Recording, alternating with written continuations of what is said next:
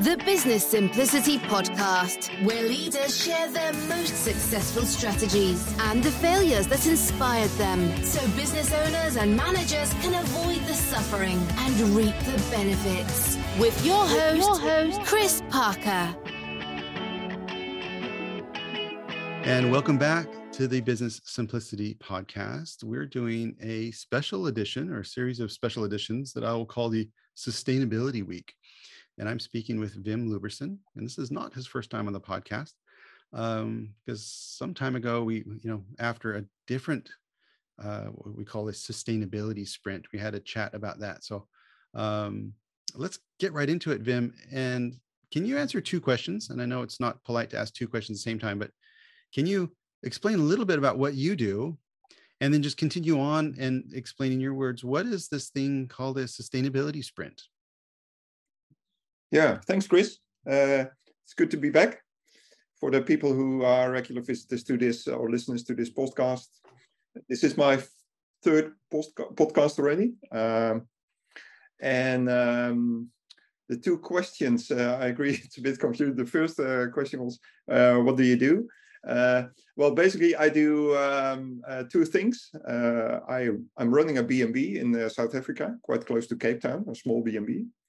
And the other thing I do is consulting. I'm working as an independent consultant on helping companies. And one of the things I help them with is sustainability. And I'm doing that together with Chris and Jessica and Simon. Great team. And the sustainability sprint is something we offer to companies who are working on sustainability and who isn't working on sustainability at the moment.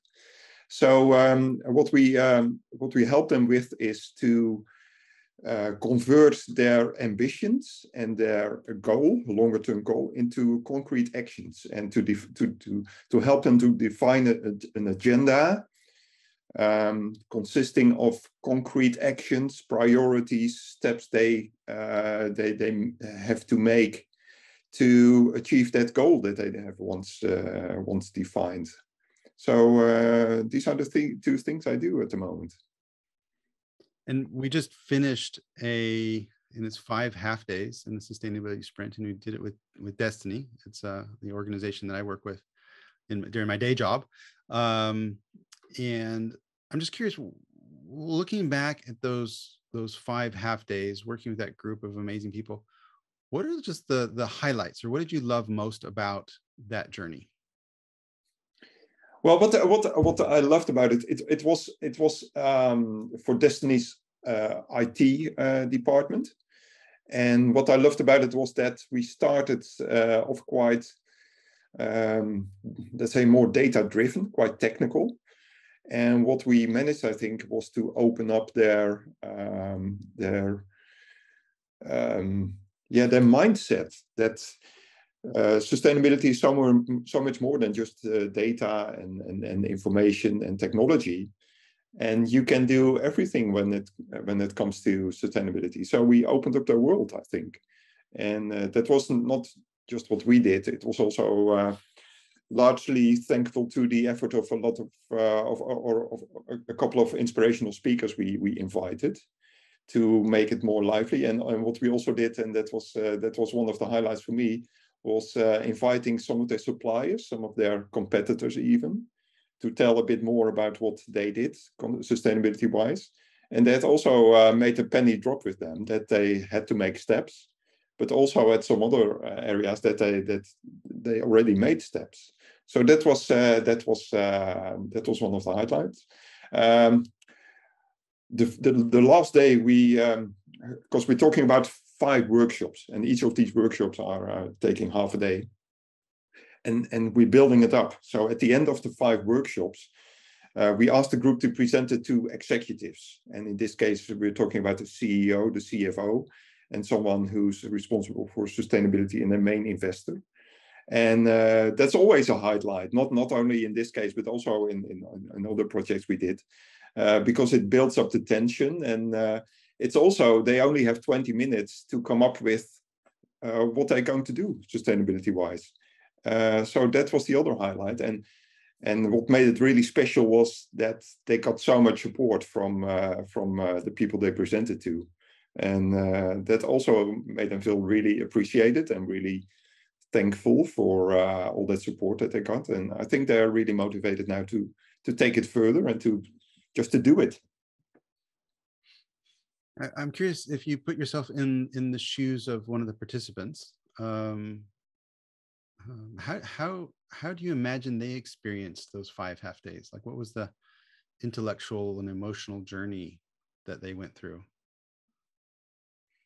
Well, I think everyone has its own definition of sustainability, and I think that they all started with that own definition and that own mindset around sustainability, and that they felt that they were coming together along the way. And the other thing I expect, I didn't ask them, but I saw sometimes that they were a bit confused. And that's also part of the design of the program, that we sort of shake up people. It's not always obvious for them why they do certain parts of the program or why they do certain things we ask them. But then in the end, they see it coming together. So that's the second feeling I got, that they got from confusion towards direction during the 5 days. Yeah, and yeah, I think, and also from the feedback, you can see that they made steps, and they also started to believe in it, that Destiny can make giant steps in this regard. Yeah, what I found really interesting was the confidence scores, meaning because one of the missions or the objectives of a sustainability sprint is to increase confidence that they're able to take steps. And in this case, the Destiny group was already pretty confident about their starting point on day 1, and then came out in a couple of places even much more confident, and particularly around, I think, the milestones, because there was a lot of actions going on, but I think they crafted it into some more, because there's a lot going on already, and they found a lot more things they could do, but then craft it into some milestones, and that seemed to really increase confidence. Yeah, I think so. I was a bit nervous about that confidence score, because we asked them at the end of the first day what their confidence score was, and that was already pretty high, something I think average-wise 7.3 or so. So at the last day we asked them again, and I thought, oh, what are we going to do when it's now dropped to 6.8 or so? But that didn't happen. I think the average was 8.2 or something, quite high also compared to other companies we did. Yeah. And we asked them their confidence on, to score, I guess, 1 to 10 on the 15 business areas, inspired by the simplicity scan, but we've ported that to the sustainability scan. So each of these 15 business areas has taken a particular dimension around sustainability. And we asked them to score all 15 of those. And so we're not only getting this one big chunky number, but it's pretty refined. Yeah. And what you also see when you look at the confidence scores of these 15 areas is where an organization feels typically more comfortable with, like actions. I think they scored pretty high because it's a company that's really action orientated. While you saw at the client or purpose part that the confidence started low and kept low and stayed low. So I think it also gives a sort of good depiction of what they feel comfortable with. Yeah. And as a coach, when we're going through these different days of the sprint, was there a point where you were particularly nervous or unsure about how things were? Because you just mentioned you were a bit nervous about, because they already started out pretty confident around this topic going in. Yeah. Was there in a moment that you were like itching in your seat a little bit of like, well, I was also not really nervous, but more excited. What's really nervous is, what's really special always is day 3, when we are going to start talking about opportunities. And we ask people to come up with all kinds of opportunities to improve sustainability in an organization. And day 1 and 2 are more or less about the current situation. And you always hope, and that's what makes it exciting, that people start brainstorming, and you never know what's going to happen. But in this case, I think they came up with something like 185 ideas or so. So it started to flow. So that was one of the most exciting, let's say, parts of the whole program for me. Yeah. And then day 4, when they had to confront a customer with their ideas, that was also nice. In this case, we didn't have a customer, but more a sort of a supplier for Destiny. And what made that interesting was that supplier was already so I don't know if it's far ahead, but they did so much sustainability-wise, and also in a quite practical way. So that also inspired them, really, I think. Yeah. So looking forward with the sustainability sprint, again, I've got 2 questions, but I'll tell you the questions, and I'll ask the first one is who do you think the sustainability sprint is perfect for? And we'll wrestle with that a little bit. And then what are some common next steps that a group of people, a team or a company that goes through the sustainability sprint, what does this set them up perfectly for? So in your mind, who would be the perfect group? And I thought this Destiny group team was pretty perfect with their personalities and desire, just inherent desire for sustainability and their enthusiasm already. Who do you think the perfect group of people are to benefit from the sustainability sprint? I think it's more a mix of people. Part of them are dreamers, part of them are doers, data oriented. And if you bring them together, you see that the people who are really practical and just doers, they start to dream, and also the other way around. Because when you ask me about some sort of motto for what we do, I said, well, sustainability is driven by dreams, but based on facts. And that's also what we try to include in the program, where we have inspiring stories from companies, from speakers. So we try to stimulate that dreaming. But at the same time, we also try to bring in facts, because in the end, it's also about what's your CO2 emission at the moment, and where do you want to be in the end. So that's about, let's say, the mix of the team. In an organization, I think what the typical organization would be, that should be interested in the sprint, is an organization that set goals, like in 2030 we want to be carbon neutral, but they haven't done anything, or they don't know exactly what they need to do to get there. And what's easy at the moment? Everyone's defining sustainability goals, but it's all so far away. And people think, well, maybe till at that time people have forgotten about it, or we'll see what we do. But it starts now, I think. So that's more of the type of companies that should be interested in the sprint, because that really helps you to make the first steps towards that 2030 or whatever you define. Yeah,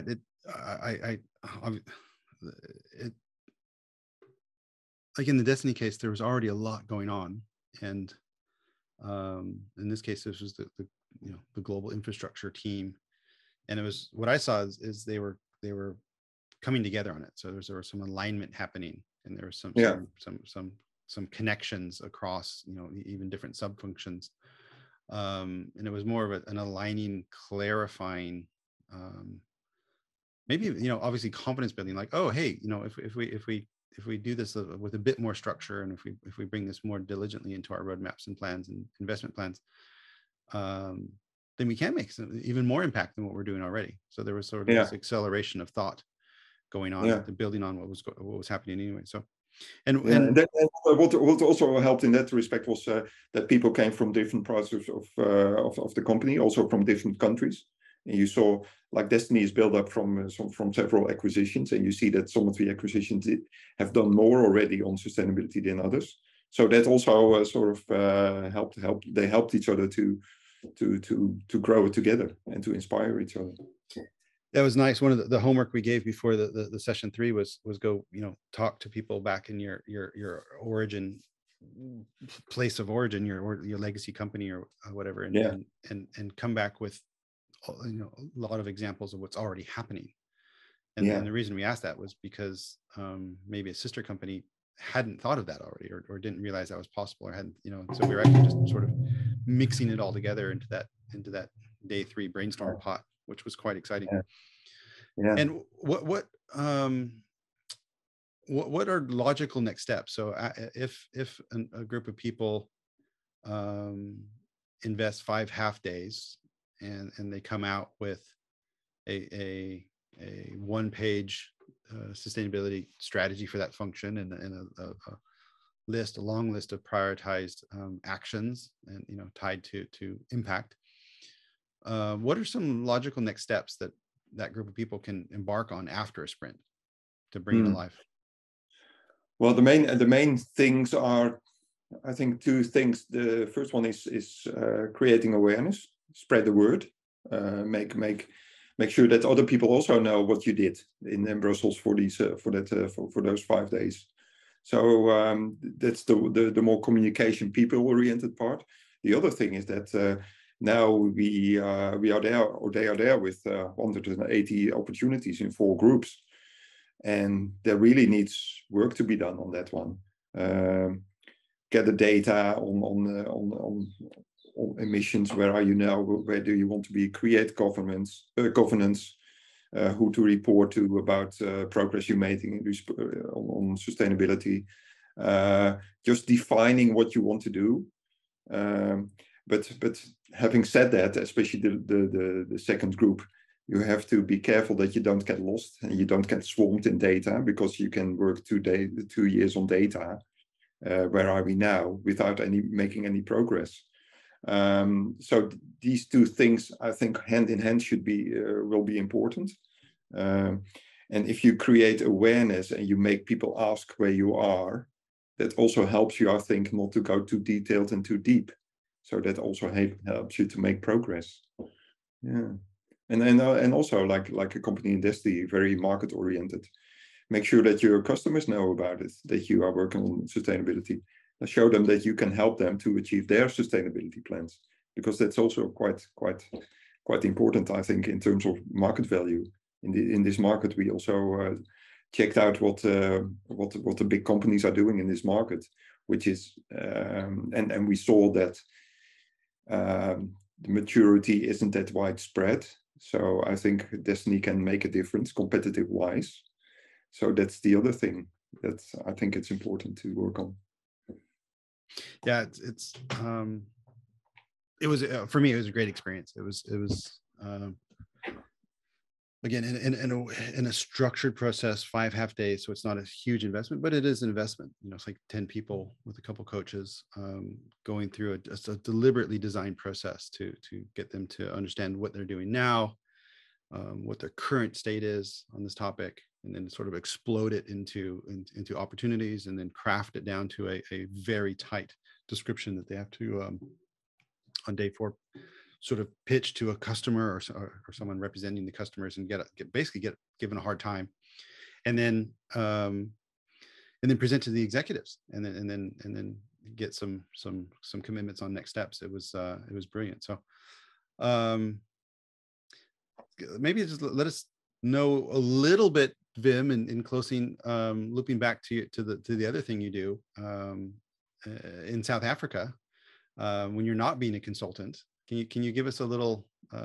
How do you connect these worlds? Meaning, you're consulting and sustainability with running a bed and breakfast in South Africa. Well, what's funny about it is that someone asked me what do you like most, and I both like it, and especially the mix between the two. I told you yesterday I was working on the sprinkler installation. We had a massive leak, and while I'm fixing that leak, I'm thinking about what that entry port for Destiny should look like.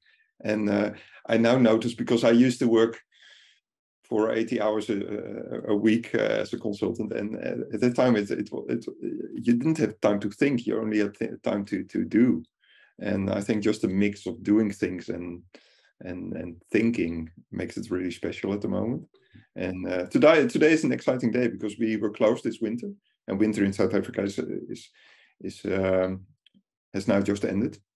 So we had our first guest this morning, which was nice to be back at breakfast, and back behind the stove. And we also we have new staff, so I'm training the new staff and everything. So it both makes me smile. And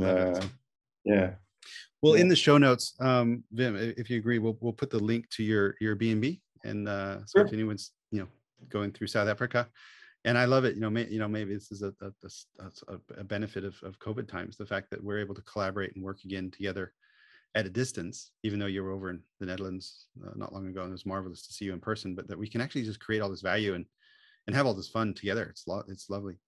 I will also put in the show notes a link to Cuba, the agency that we're working with on the sustainability sprint, to that sustainability sprint page. So if people want to learn more about that. But in any case, Wim's LinkedIn will be on the show notes as well.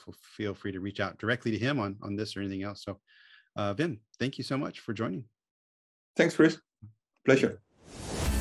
Thank you for listening. Download the Simplicity Toolkit from eBrilliance.com to discover the power of the Simplicity Scan and Sprint. Don't forget to like and subscribe to the podcast on your favorite player.